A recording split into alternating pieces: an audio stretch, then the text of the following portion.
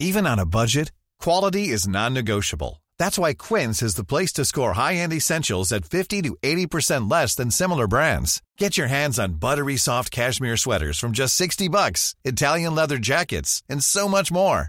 And the best part about Quince, they exclusively partner with factories committed to safe, ethical, and responsible manufacturing. Elevate your style without the elevated price tag with Quince. Go to quince.com/upgrade for free shipping and 365-day returns.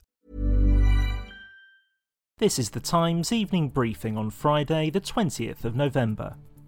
The Prime Minister's advisor on ministerial standards, Sir Alex Allan, has resigned following Boris Johnson's decision not to sack the Home Secretary. A Cabinet Office investigation was launched in March over allegations that Priti Patel belittled colleagues and clashed with senior officials.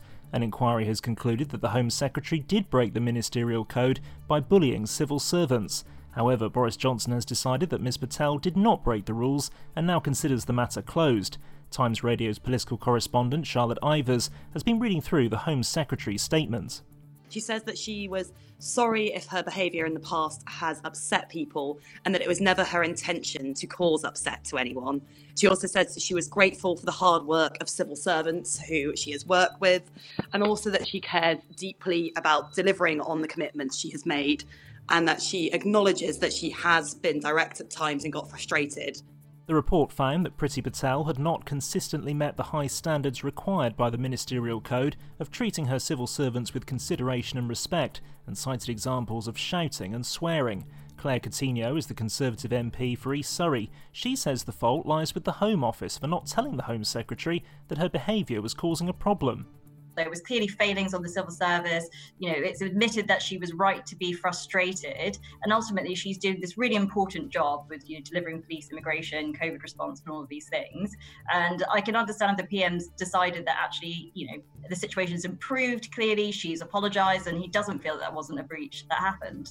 New figures reveal the rate at which coronavirus is spreading in the United Kingdom is continuing to fall. The R number, which is used to measure the virus's reproduction rate, now stands at a maximum of 1.1.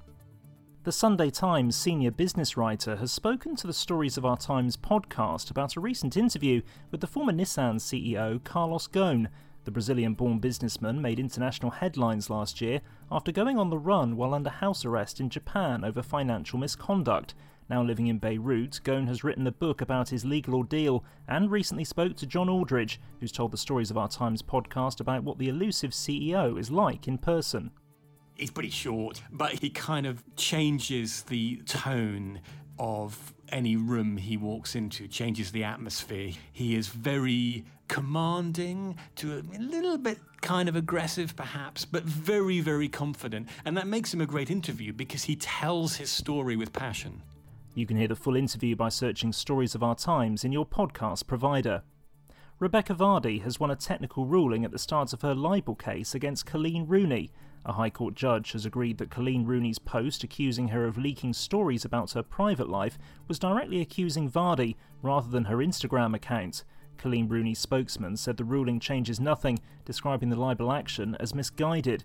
You can hear more on these stories throughout the day on Times Radio.